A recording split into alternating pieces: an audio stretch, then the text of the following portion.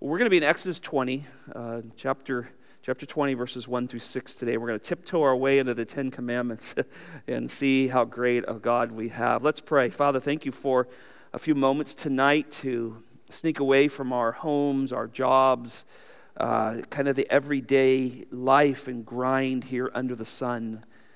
And we can come here, gather, sing three tremendous songs of truth this evening, and now open our Bibles and feed our souls. Our souls need this, Lord. We need to hear the Word of God tonight and be encouraged and strengthened. And so we pray that the truth of our Heavenly Father, how He is revealed in the book of Exodus, would strengthen us and remind us that our God has set up a plan. He has made a way to come to Him. And Lord, may we use that, come and hear His word and listen to Him and speak with Him, Lord. Thank you for this time together. In Jesus' name, amen. Well, a few weeks ago we had a panel, and then last week we were off because of VBS, so it's been a little while since I was in this text, but I just want to drop back into Exodus 19 just a little bit, back to verse 16, and kind of pick up the context so you remember what's going on. I'm always studying these passages, so I remind myself that you can't always remember exactly what happened. They have now moved from Rephidim, and they've moved over now to Sinai. There's probably within a day's walk. That's probably where they're getting water from at this point. And they've now come to the base of Mount Sinai. And God shows up, and you'll pick it up in verse 16 of chapter 19. And so it came about on the third day when it was morning that there was thunder and lightning and flashes and a thick cloud upon the mountain and a very loud trumpet sound, so that all the people who were in the camp trembled. And Moses brought the people out of the camp to meet God. And they stood at the foot of the mountain. What an amazing scene. Can you see the imagery there? Millions of people gathering at the foot of this mountain. Lightning's gone. The world is shaking. God is coming down. Notice in verse 18, Mount Sinai was all in smoke because the Lord descended upon it in fire. And its smoke ascended like the smoke of a furnace, and the whole mountain quaked violently. And when the sound of the trumpet grew louder and louder, Moses spoke and God answered him in thunder. Isn't that interesting? Someday we'll hear the trumpet of God again as He comes to gather His people. The Lord came down on Mount Sinai on the top of the mountain. The Lord called Moses to the top of the mountain. Moses went up, and then the Lord spoke to Moses, "Go back down, warn the people, do not let them break through to the Lord to gaze. Many will perish. And also the priests who come near to the Lord consecrate themselves, or else the Lord will break out against them." And Moses said to the Lord, "The people cannot come up the mountain, for you warned us already." Remember, you already told them that. We set boundaries of the mountain to consecrate it. And then the Lord said, "Go down and come up again." Remember, I told you, I think he went up 20 some odd times. We follow that. Somebody got to count those and tell me what it is. I can't remember what it is. He goes up and down a mountain a lot. And come up again, and you and Aaron, but do not bring the priests. And the people break through to come to the Lord, or He will break forth upon them. So Moses went down to the people and told them. And so you can see the scene, these millions of refugees in a sense, right? They don't have a whole lot. Whatever they could carry coming out of Egypt, they have. They're living in tents, and they are in the desert, and they're camping. God is feeding them. He's bringing manna every morning for them 6 days out of the week, and He's providing water from the rock, and here they're totally dependent upon Him. And up to this point in the narrative, God has been speaking to Moses, and Moses has been communicating that. Now, the narrative here takes a little hiatus for just a second. When you pick up chapter 20, and if you look down, it'll go through what we call, of course, the Ten Commandments. And then the narrative picks up in verse 18. I want you to pick it up there just for a moment. It's going to stop. This is the great Ten Commandments. The heart of the law of God is going to be given. But the narrative's still going along, and I want you to pick this up in verse 18. All the people perceived the thunder and the lightning flashing and the sounds of the trumpet and the mountain smoking. And when the people saw it, they trembled and stood at a distance. Yeah, we're not going across that fence. Then they said to Moses, "Speak to us yourself, and we will listen. But let not God speak to us, or we will die." And Moses said to the people, "Do not be afraid, For God has come in order to test you, and in order that the fear of him may remain with you, so that you may not sin. So that's the whole narrative. But within this, Moses is going up and down the mountain, and there he's receiving what we traditionally call the Ten Commandments, the heart of the law. Now, this is marked in several places in Scriptures, this event. This is such an earth-trembling event. It's marked in several places. Let me just read some of them. In Deuteronomy chapter 5, as Moses is recording more of the law and the history of the nation, he says this, "These words the Lord spoke to all of your assembly." This is Deuteronomy 5, 22 and 23.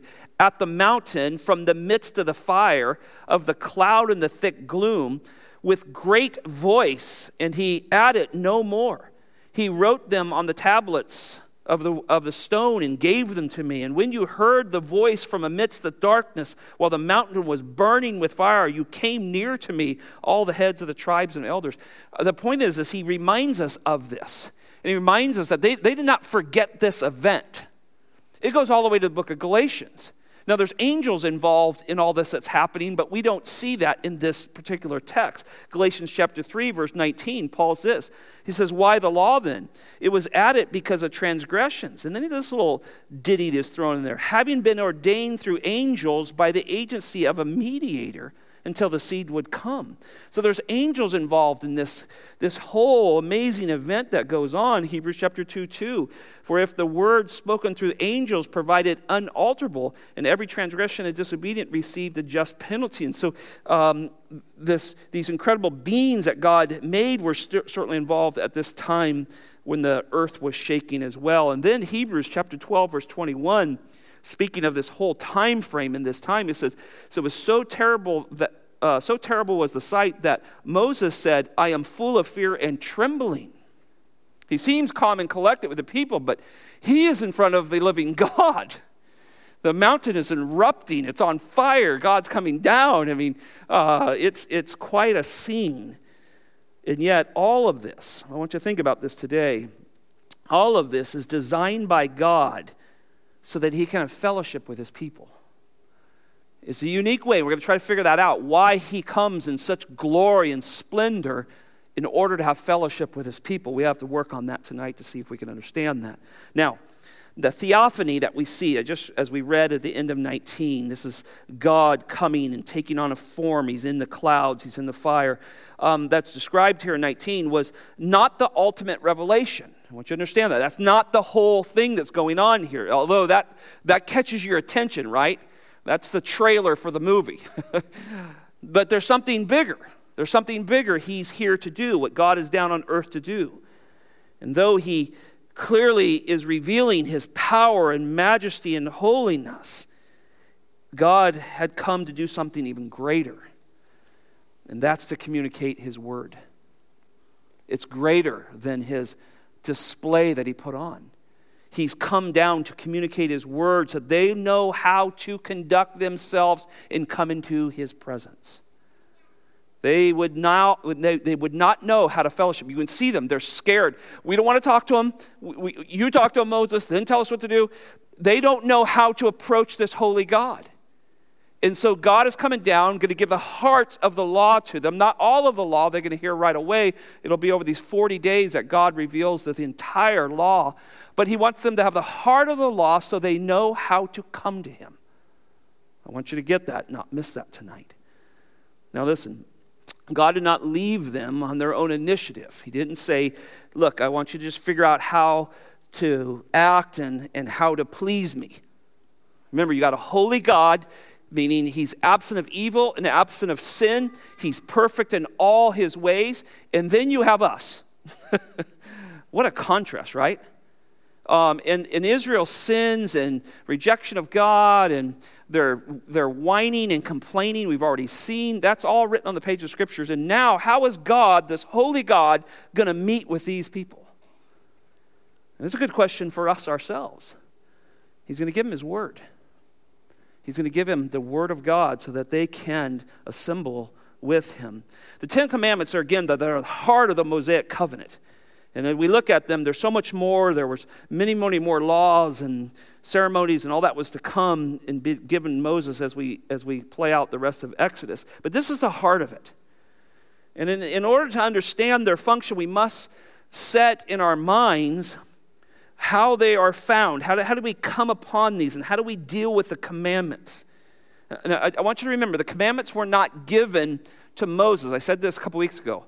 The commandments were not given to Moses to take those commandments into Egypt in order that those commandments would free them. That's not what he did.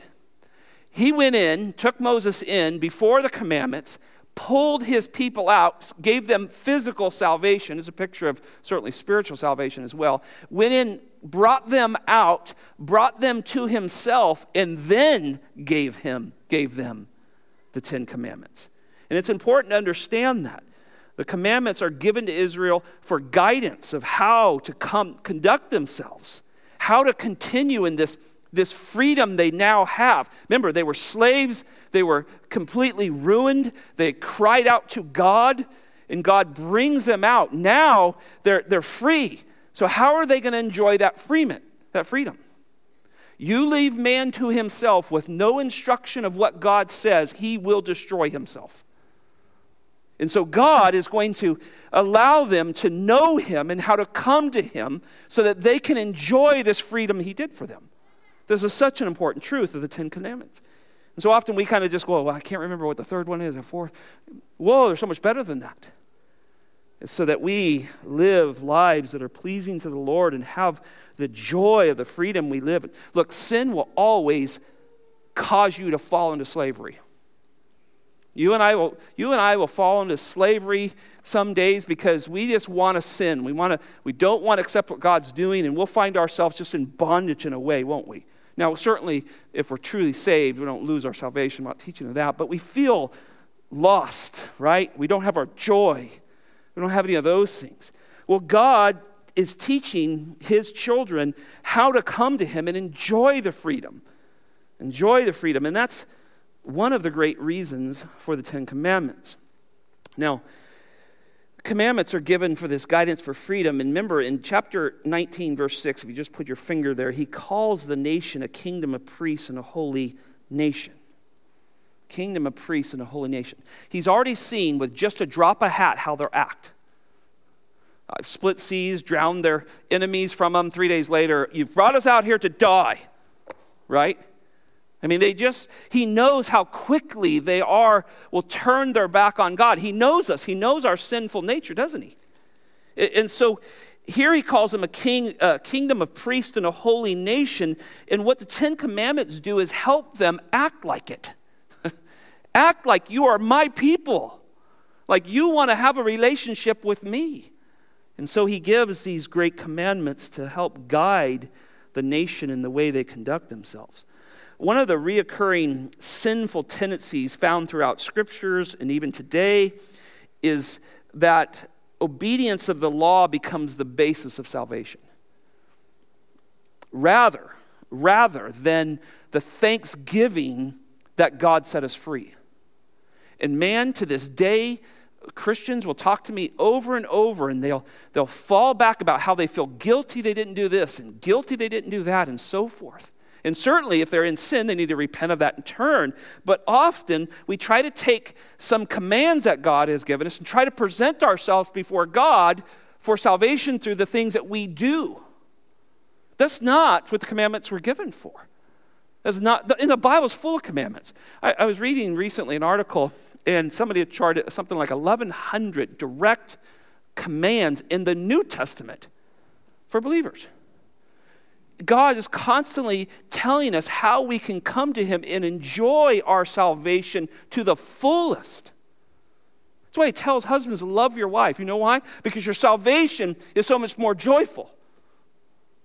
Wives, submit to your husbands as this beautiful act of worship to God. Your salvation will be much more joyful. Children, obey your parents because your salvation will be so much more joyful. Does that make sense? So we come to the 10 Commandments coming that direction and looking at them that way. Now, you know the scene here. The Israelites have been fenced off from the bottom of the mountain. But the commandments, in a sense, are kind of fencing Israel in, not letting them move out to their sinful tendencies. That he's going to fence them in and bring them to this continual fellowship with God. Remember, he's bringing a sinful people into his presence. So he's bringing them in a way where he can have fellowship with them. So many people look at the Bible and say, oh, it's a list of rules. The problem is they don't love God. When you love God, you look at that and go, oh, God, I want to please you in my marriage, my parenting, my job, my way I handle my finances, and just so and so forth. Because the joy of your salvation is now reflecting in daily life. And I think he's doing the same thing here. Now, the commandments are danger signs as well, right? They're warning of behavior that displeases God. Thou shalt not murder. That doesn't please God at all. Take a man and another man's wife. Doesn't please God at all. So there's some warning signs here of and warning of behavior that displeases God and undermines the fellowship. So we still, as New Testament, New Covenant Christians, we look at these and say, oh God, I want to have a fellowship with you. We'll say things like this. The Bible clearly teaches we do not lose our salvation because we can't lose what we did not gain on our own, right? So he gifted the elect with salvation. He gifts us and gives us salvation. But what we do lose, as David said so well, the joy of our salvation. So we lose that fellowship with the Lord, that sweet communion that gives you joy and contentment in life. And so these commandments teach us that God warns of these things. Hey, don't go into that. That is going to rob you of your joy. It's actually going to change your view of me if you stay in that sin very long. So see what I mean? The commandments are kind of fencing you in towards a life that's pleasing to God versus letting you go to your own flesh. Listen, do you know your flesh? Nod ahead, somebody out there. And you know where it'll lead you, won't it? It'll lead you away from God. So God has given his children the word of God to move us to him so we can live a life that's pleasing to him. Now, the commandments were really a protection for the nation of Israel. They kept them and enjoying them versus being punished by God. And this keeps you in this relationship with me. If you don't do it, we'll see in the very first commandments that there's punishment coming down generational when you reject God. Now, the essence of the law is love, right? How do we know that? Because Jesus said it, right? He said, what is men challenging him in the temple just the week of Passion Week comes and challenges him, this religious leader, what's the greatest law? And Jesus Christ asks a question, and he refers back to it, and he says, well, the greatest commandment is love the Lord God with all your heart, your soul, your mind, and strength, and love your neighbor as yourself. So that's the heart of the law. It is really love. And when we come to commandments, whether Old Testament or New Testament, whether fulfilled in Christ or fulfilled in our relationship with Jesus Christ as believers, ultimately these commandments are rooted in the love of God. But how many people in the world that you run into don't realize that? They look at Christianity as a list of rules because their eyes haven't been opened to the glory of God. And I wrote this in my note. I said, Lord, what great protection and joy that is found in coming to God his way. Now, I'm not talking just about salvation. Certainly, we can't even come to God our own way anyway. But we find great joy of coming to God his way. You say, what do you mean by that, Scott? Well, he says, pray and talk to me. Stop trying to live your life on your own. Stop trying to make all these decisions and go through these difficult times that America's going through, trying to go through this and never beseech me. See, I find great protection in this. Because what you do is you end up bending your knee to God and you say, God, I cannot do this on my own, and you find joy and satisfaction. Now, too many people see the commandments only as negative, right? They see them in negative terms. Thou shalt not, thou shalt not. And that's because they haven't come to grips with man's struggle, right? So someone who will come and say to you, well, there's all these commandments, you shall not do this, you shouldn't do this, you shouldn't do that. And the reason is they don't see the power of the flesh. They don't see. Now we look at it and go, you're right, God. I know that. I crossed that line one time. I know that's a good negative for my life. And you go, well, maybe that's just the Old Testament. Well, it's not. You know the great passage on love in 1 Corinthians 13? You know that passage, right? Listen to the negatives that are in this. 1 Corinthians 13, 5 through 6. Love is not jealous. It's all full of nots, which we would, in the Greek, we would say it's a negative. Not like a negative maybe you think in the English, but it means it's negative. Love is not this. Why? Why do we have to say it's not jealous? Because of sinful man, right? He's jealous and he ruins his marriage. So real love is not jealous. It's not bragging. It's not arrogant. It's not unbecoming. It doesn't seek its own. It's not provoked. It does not take in account of wrong suffered. It does not rejoice in unrighteousness, and so forth. You see how the Bible knows who we are. God knows our tendencies. So he writes in a way to us to help us, fence us in. No, Scott, that bragging or arrogance, that's not real love. You're outside of where I want you to be. Does that make sense? So the Bible writes that way. And Christians, we look at that and we go, oh yeah, he's right. That isn't love. I need to learn how to love God's way. I need to learn to come his way. Now, as we start to look at this great covenant that God is bringing to his people, it's interesting that we see this done in the world in a way. When we study the great kings, they all make covenants with their people, right? I read this week of the archaeological findings that uncovered treaties between kings and their people, and I read one on the Hittites. Of course, Hittites are one of the group that's going to be in the land that they're going to have to drive out of the land. But this particular reading, it was very interesting. The first section, that they found this preamble, right? They found what the king would say to his subjects, to his people. Well, just like this, the first section was called a preamble. It contained a self-identification of the ruler. It would say something like this: thus says so-and-so, the great king, the king of the land of the Hittites, and the son of such and such. And I wrote that because I couldn't pronounce a name. Now we're going to see that. We're going to see that in this one in a minute, in chapter 20. And then from there, they usually add other titles and attributes.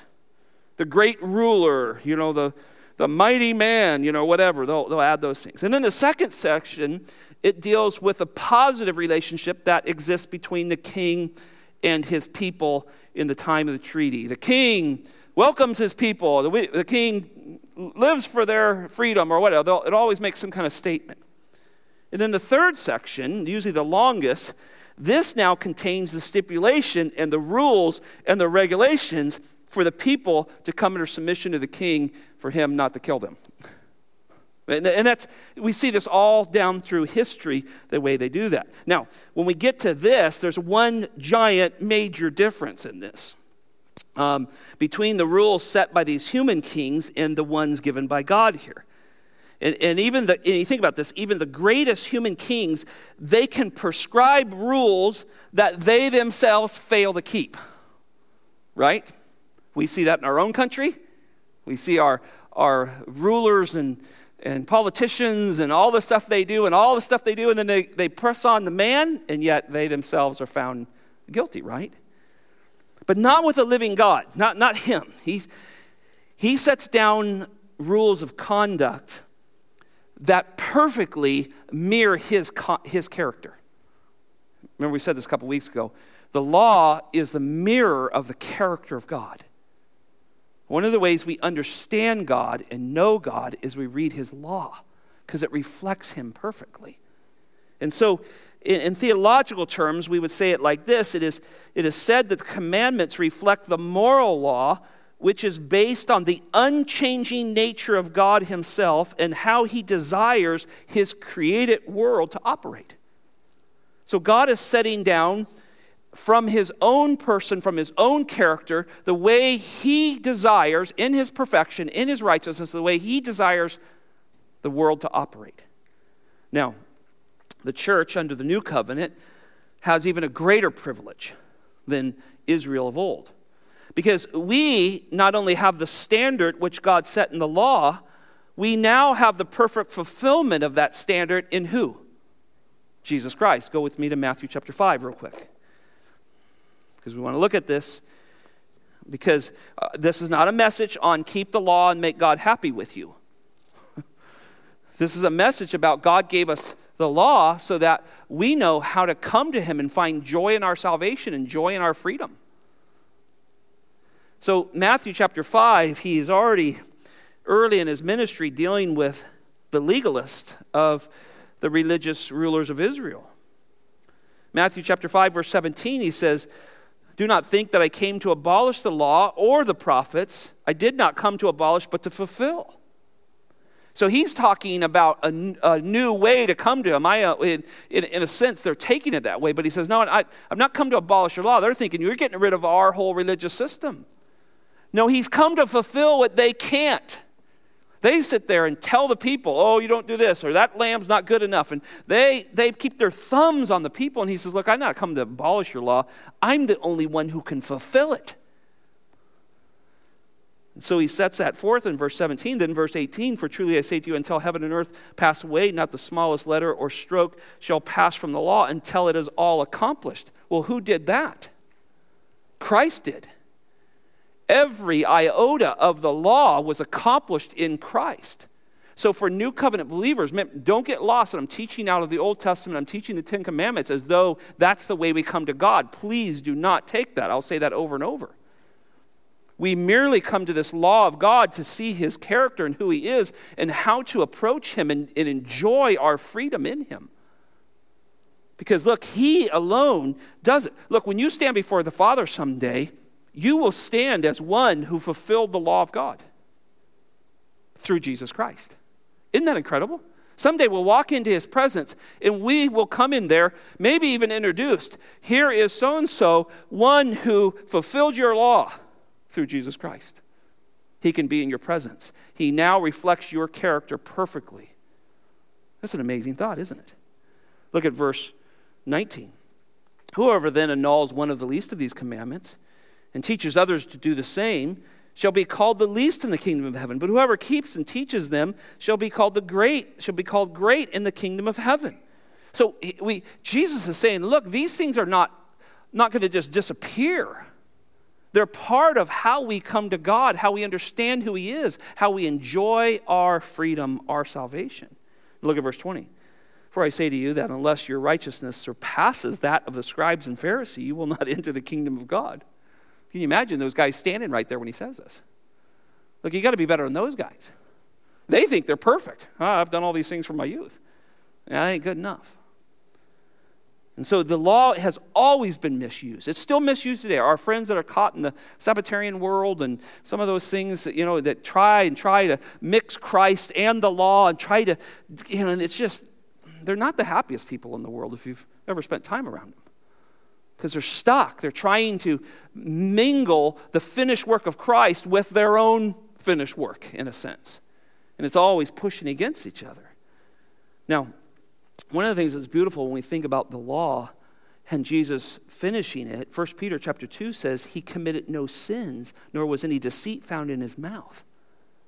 So he completes the law and never sins. So he can be our substitution for us. He can hung on the cross and God can look at him and say, I'll take that for Scott, for you. Now, let me give you just 4 things real quick and then we'll get to our first point. That's all introduction. I got looking at this. I go, Lord, we're going to get through a commandment, maybe 2 tonight. It just starts to open up with the greatness of God when you start studying this stuff, right? So here's 4 things about the 10 Commandments, about the law that I think will be helpful to you. First and foremost, we look at the 10 Commandments as a reflection of God's perfect character. First of all, we look at the 10 Commandments as a reflection of God's perfect character. It isn't hard to look at this. And we'll look at them one by one and see this. Second, we see the law being fulfilled by Jesus Christ on our behalf. Now make sure you get that in there. We see the law being completed, fulfilled, God completely satisfied with the Lord fulfilling it on our behalf. So that removes Scott from having any part of the fulfillment of the law. I just received the benefit of it. Okay? Got that? Third thought here on the law. we see the 10 Commandments, the law, given to man so he can enjoy, here's what we have to enjoy, the presence and fellowship of God. We can enjoy it, not gain it, because salvation brings the presence of God through the Holy Spirit, right? Through the finished work of Jesus Christ. But I can enjoy the presence of God, and I can enjoy my salvation, right? Such an important fellowship with God. We'll say this, and I've said this already tonight, but you'll say, I know I've fallen out of fellowship with the Lord. I didn't lose my salvation, but I've fallen out of step with him, right? Because I chose to live outside the parameters that he was guiding me to joy. So I think that's a very important point there. The law was given so we can enjoy the presence and the fellowship of God. Fourth, we see the 10 Commandments or the law revealed in the new covenant and obeyed from those who love their Savior. So every one of the commands, I'm going to take you to the New Testament and show you the fulfillment of that in the new covenant. So let me say that again, because I know some of you write this down. We see the 10 Commandments, the law revealed in the new covenant, and it's obeyed by those who love their Savior. So though we'll say terms like, man, I'm going to kill that guy when he shows up, we're not going to kill that guy because we love the Lord. And we probably should go, I probably shouldn't say that. We keep our eyes forward. We keep eye on coveting and things out of our heart that want things because our Savior died for that sin. One of the great ways to help us when we're repenting and confessing sin is to remind ourselves or tell the Lord, and I do this often, Lord, I need your forgiveness because that's what put you on the cross. Will you forgive me for that and name that sin? See, it is a great motivator as we obey the Savior. All right. One of three thoughts. We'll see how far we can get. The voice of God and his credentials. The voice of God and his credentials. Look at got to get back to Exodus 20, verse 1. Then God spoke all these words, saying, we'll just stop right there. So now the living God, who up to this point has spoken through Moses, now begins to display his presence and his voice to the nations. And we saw in verse 18 and 20, they're going, no, we don't want to talk to him. You talk to him and tell us what he said. He's now speaking, and they're realizing, this was not some figment of Moses' imagination. And they're connecting, think about this, they're connecting everything he did in Egypt. Water turned to blood and frogs and flies and boils and hail and death of the firstborn. They're connecting. This is the same God. We've seen this. That's right. He split a sea and drowned our enemies. He feeds us every night, every morning, bread of heaven. That's right. He gives us water out of rocks. So here now they're in his presence, this one that has done this magnificent work that they've not seen before. Now they're hearing his voice. And what he's going to say to them is, this is the way I want you to come to me. Now, as God speaks, what is known formally as what we call the 10 Commandments, the heart of the law, he deals directly with his people through Moses. So Moses is the intercessor. Now remember, we long time ago when we started the study, Moses is a type, right? He's a type of Christ. He's not Christ. He was a sinner. He needed Christ's blood to wash back on him, but he's a type. So Moses is this great interceder. He goes between God and the people, right? And so he's a type there. Now, the 10 Commandments, when it talks about this term, then it says, then God spoke all these words, or just the phrase 10 Commandments. There are two different words in this text. In fact, the term 10 Commandments is only used 3 times in the Bible, but it's referred to over and over and over in numerous ways. But just the Hebrew term, and it's used in Hebrew literature and so forth, means 10 words. That's what it means. So God gives 10 words. Now they're in sentence form and have great instruction with them, but he gives 10 words. When you get into the Greek, it's called the Decalogue, and this Greek term is synonymous with the 10 Commandments and literally means 10 words as well. So words here is verse 1, all these things that he says here. Then God spoke all these words, and he's referring now to the 10 Commandments. So he's referring probably to verses 3 through 17. Look at verse 2 with me. Now we get into the preamble. I am the Lord your God, who brought you out of the land of Egypt, out of the house of slavery. So this preamble, and this is a preamble and a historical prologue to who he is. Notice the phrase, I am Yahweh, your God. Now, this is an amazing point. This is the one that they've heard of, right? This is what the term was used all through the plagues in Egypt. Yahweh is going to do this. Let my people go. Or Yahweh will do this. They've heard this. And so he says, look, this isn't just any God that you've seen, all these gods of these pagan nations that you've been involved with. I am Yahweh. It's quite a statement that he makes here. And it reflects this magnificent person that is giving the Mosaic law. It's a reminder of what he did. And then notice he says in this preamble here, he says, who brought you out of the land of Egypt and out of the house of slavery?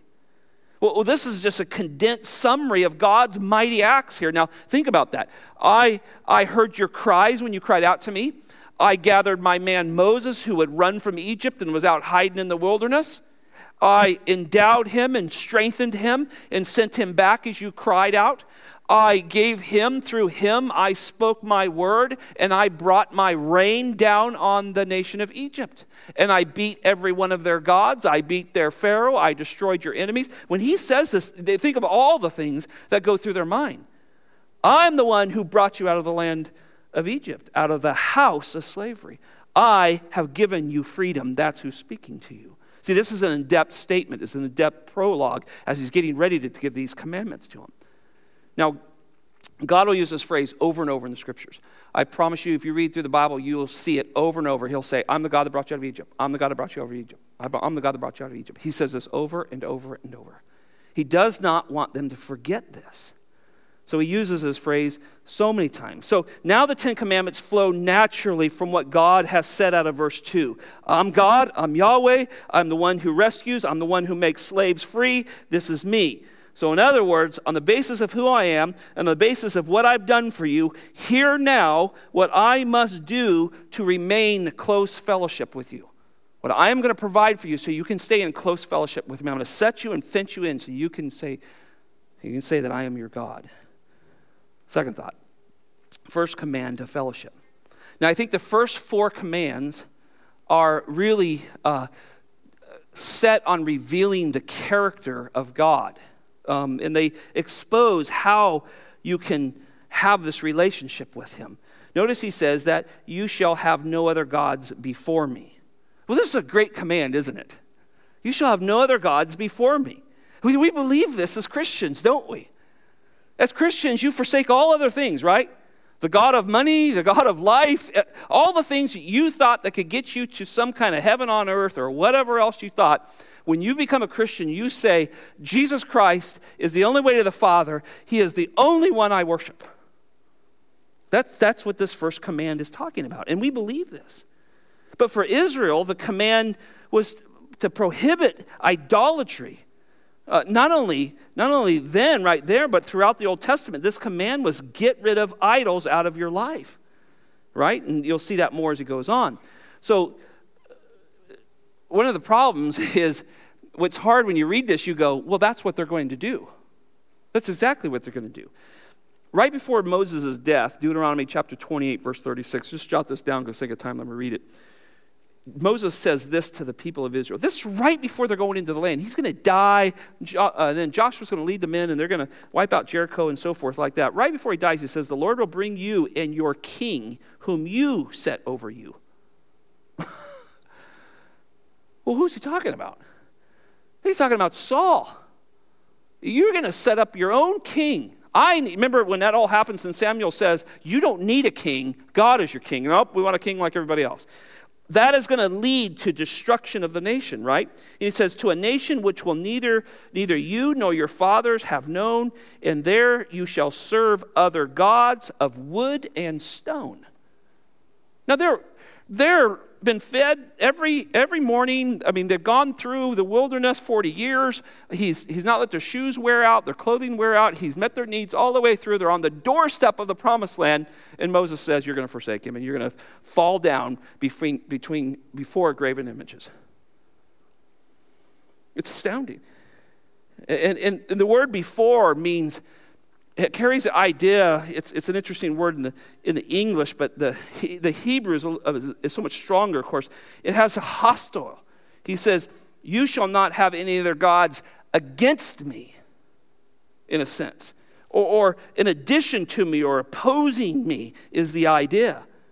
It's used, the same word's used in Genesis 16:12, where God is talking about who Ishmael is going to be. And it says, Ishmael will oppose everyone. So it's the same word. So he says, don't have these opposing gods against me. They're against me. And then this word before also, there's an idea of his presence.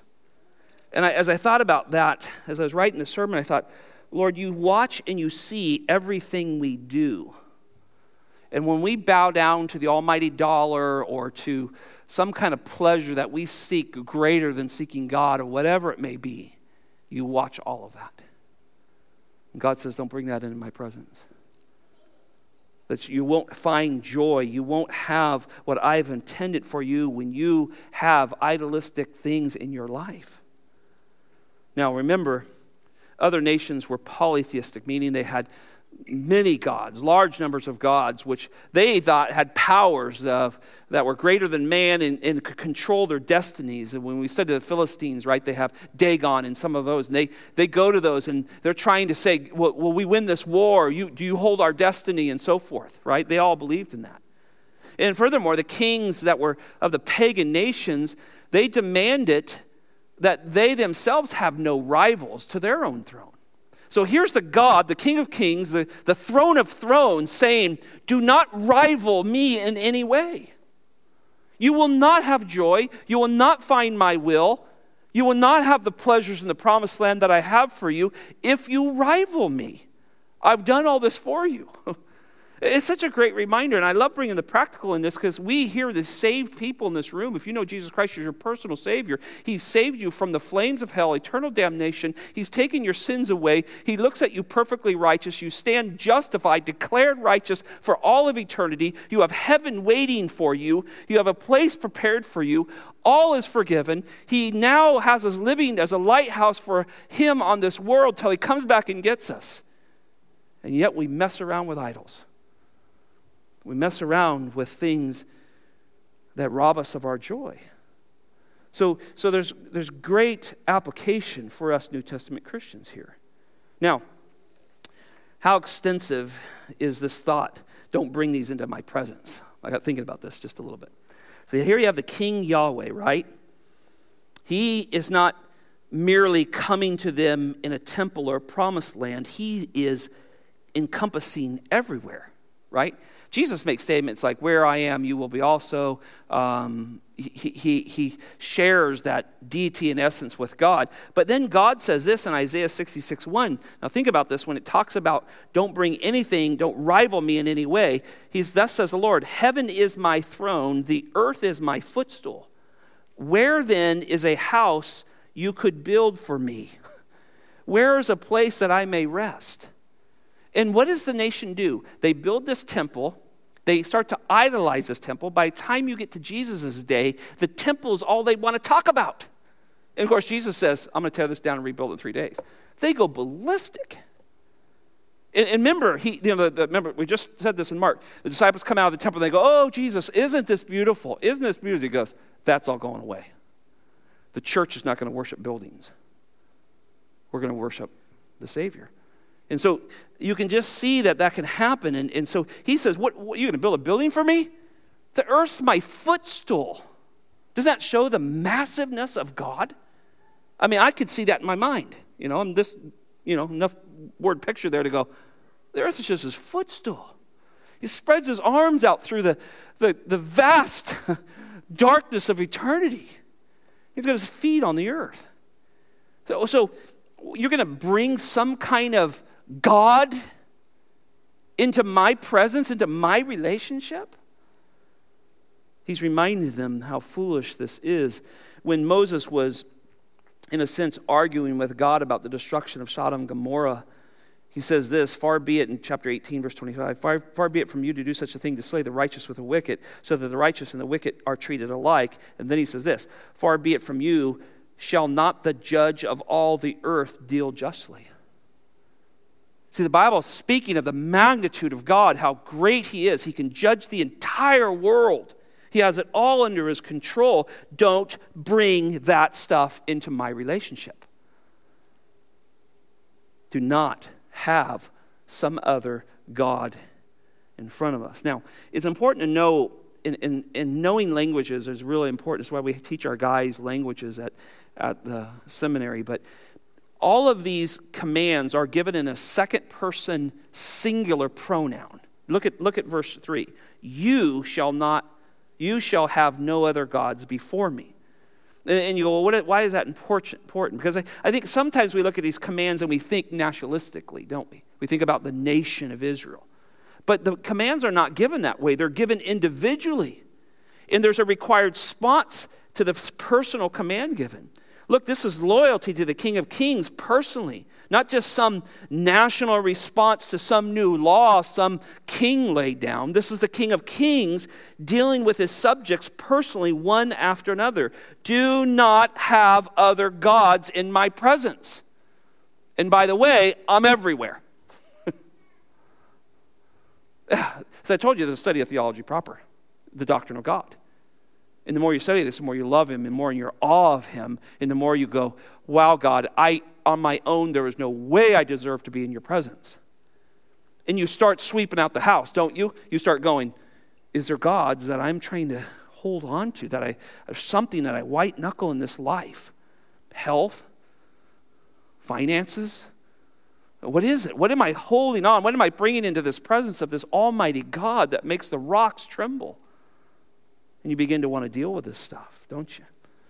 So these first 4 commands have to do with our relationship with God, how we come into his presence. From a New Testament perspective, these commands are taught throughout the New Testament, aren't they? Christ, who is God, is to be our all in all, Ephesians 1:23 says. He's to be our all in all. As a New Testament Christian, as a New Covenant Christian, Christ is everything to us. So we don't bring some other God before him, something else we would worship, right? There's no rival in the place of a Christian. Christ is everything to us. And so we're careful when we start to think about what are we trying to bring into this relationship. He is to be loved with all our heart, soul, and mind. The Holy Spirit is to be used to strive after that. You go, well, Scott, I can't love him with everything. I know you can't. I can't either. But by the power of Spirit, he helps me. I think this is a life we live, right? Now we continue to grow. You're here on a Wednesday night. You gave up an hour and a half to come in here and be and sing and fellowship and hear the Word of God, and that helps you strive to love God. That helps you fight that battle, that flesh that's waging war against your soul, as Peter talks about in 1 Peter 2:11. It's waging a war, so you come and you get fed because you want to love the Lord with all your heart, your soul, your mind, your strength, and you need the Spirit of God to help you walk day by day, step by step. But this first commandment is repeated in the New Testament. Listen to this, 1 Corinthians 8:6. Yet for us there is but one God, the Father, from whom are all things, and we exist for him.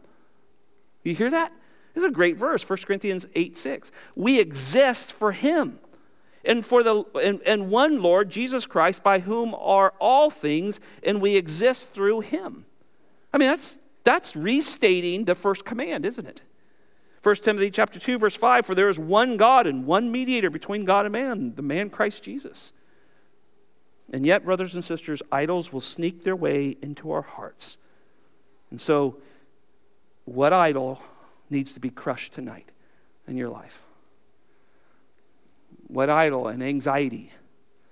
Something that's sneaking in there and pushing around and wanting to have what only belongs to God. All of us struggle with this. This is why we confess and repent regularly and say, oh God, I want to enjoy my freedom, my salvation with you. Help me see these things. Help me see these things. Last thought, maybe.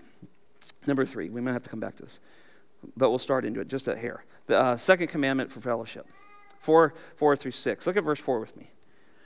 You shall not make for yourself an idol or any likeness of what is in heaven above, or on earth beneath, or in the water under the earth.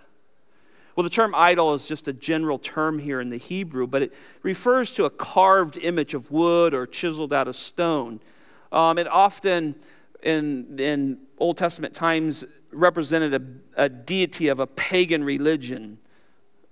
And the first one we see, guess what the first one we see and where we see it? Anybody know? Golden calf.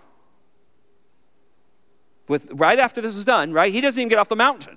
He's 40 days up there, flame, fire, smoke. They're going, well, he's hosed. And so what do they come up with? An Egyptian bull calf, right out of Egypt. And that, of course, Aaron says, well, it just came out of the fire. It might have. Satan was totally behind that thing. There's great papers written on whether they formed themselves or they just submit it to the satanic movement of God, satanic movement of Satan in that. But they're just these pagan things, right? And so in some way, the essence of deity, when they look at this, they could localize their God. They could concentrate this idol into this image, and he was accessible, and I could take him from here to there, and I could control this God, and I could move him around with me because I got him, and he'll fit in my saddlebag. Rachel had it underneath her saddle, right? Remember that? So that's the way they want their gods. They want them movable and doing what they want. Sound familiar? I mean, it's not hard to make the jump today. I want my God. I want my freedom. I want to change history. I want to live the way I want to live. I want to do this. I want to do that. I want to on and on and on and on. I want a movable God that works for me. God says, don't even have those things close to me. I don't think that the idols in view here of the pagan's God is really what the first commandment is talking about, though. And this is where I want to hit this, and then we'll close with just this. God doesn't want any created thing to represent him, is what he's talking about here. It's easy to kind of get into the idolistic thing and realize what they did. They had those things. They were movable. It worked for them. They made their religions around it. But I don't think that's what this commandment's about at all. I think the commandment is clear that there is nothing in God's created world that you could ever design to represent him. And the silliness of carving out a little Buddha with a fat belly and fall down before it is crazy. Or a Baal that had a hole in it that they'd heat up and throw newborns into. What kind of God is that? And how far does depravity take man to that? But we do it, right? Millions of babies aborted every year in our country. It's crazy around the world. That's its own idol, right? But listen, this is not about that. He says, look, don't try to in any way make me out to be like something that you see in nature. So the commandment doesn't prohibit art in general. I've run into people say, well, we shouldn't have, cowboy image, riding a horse and, I don't know if you've ever seen some of the great artwork in the Western artwork. We shouldn't have that in our homes. I don't think that's what it's saying at all. What it's saying is don't try to define God by some structure. Don't try to say, this golden bull calf is God and he brought us out of Egypt. It's a lie from the pit of hell. And by denying the spiritual nature of God, the idol degrades God and misleads the worshiper of the true nature of the Almighty God and makes God an ordinary experience. That's what they're doing. That's why he says, don't mess with this. I know people get kind of crazy and they go, you shouldn't have any pictures of Jesus and all that. I'd be very careful going down that line. It's trying to somehow take this almighty spirit God who is, the Bible, 1 John chapter 4, verse 24 says he is spirit. No man has seen him and lived. And trying to create some kind of image out of it. So he warns them against that. So God is defined by himself alone, not limited to man's perception. Don't try to perceive me into something. And this is why God bans all use of construction of anything to his likeness. Isaiah 40:18, and I'll end with this, and then we'll come back and finish, because there's a lot in this command here I want to get to. But Isaiah 40, verse 18 says this, to whom then will you liken God? Question mark. Rhetorical. It's Isaiah 40 is, wow, what an amazing passage. We should all probably memorize it. To whom then will you liken God? Well, I want to have a little idol that I can bow down for to help me remember God. Well, what are you going to make him look like?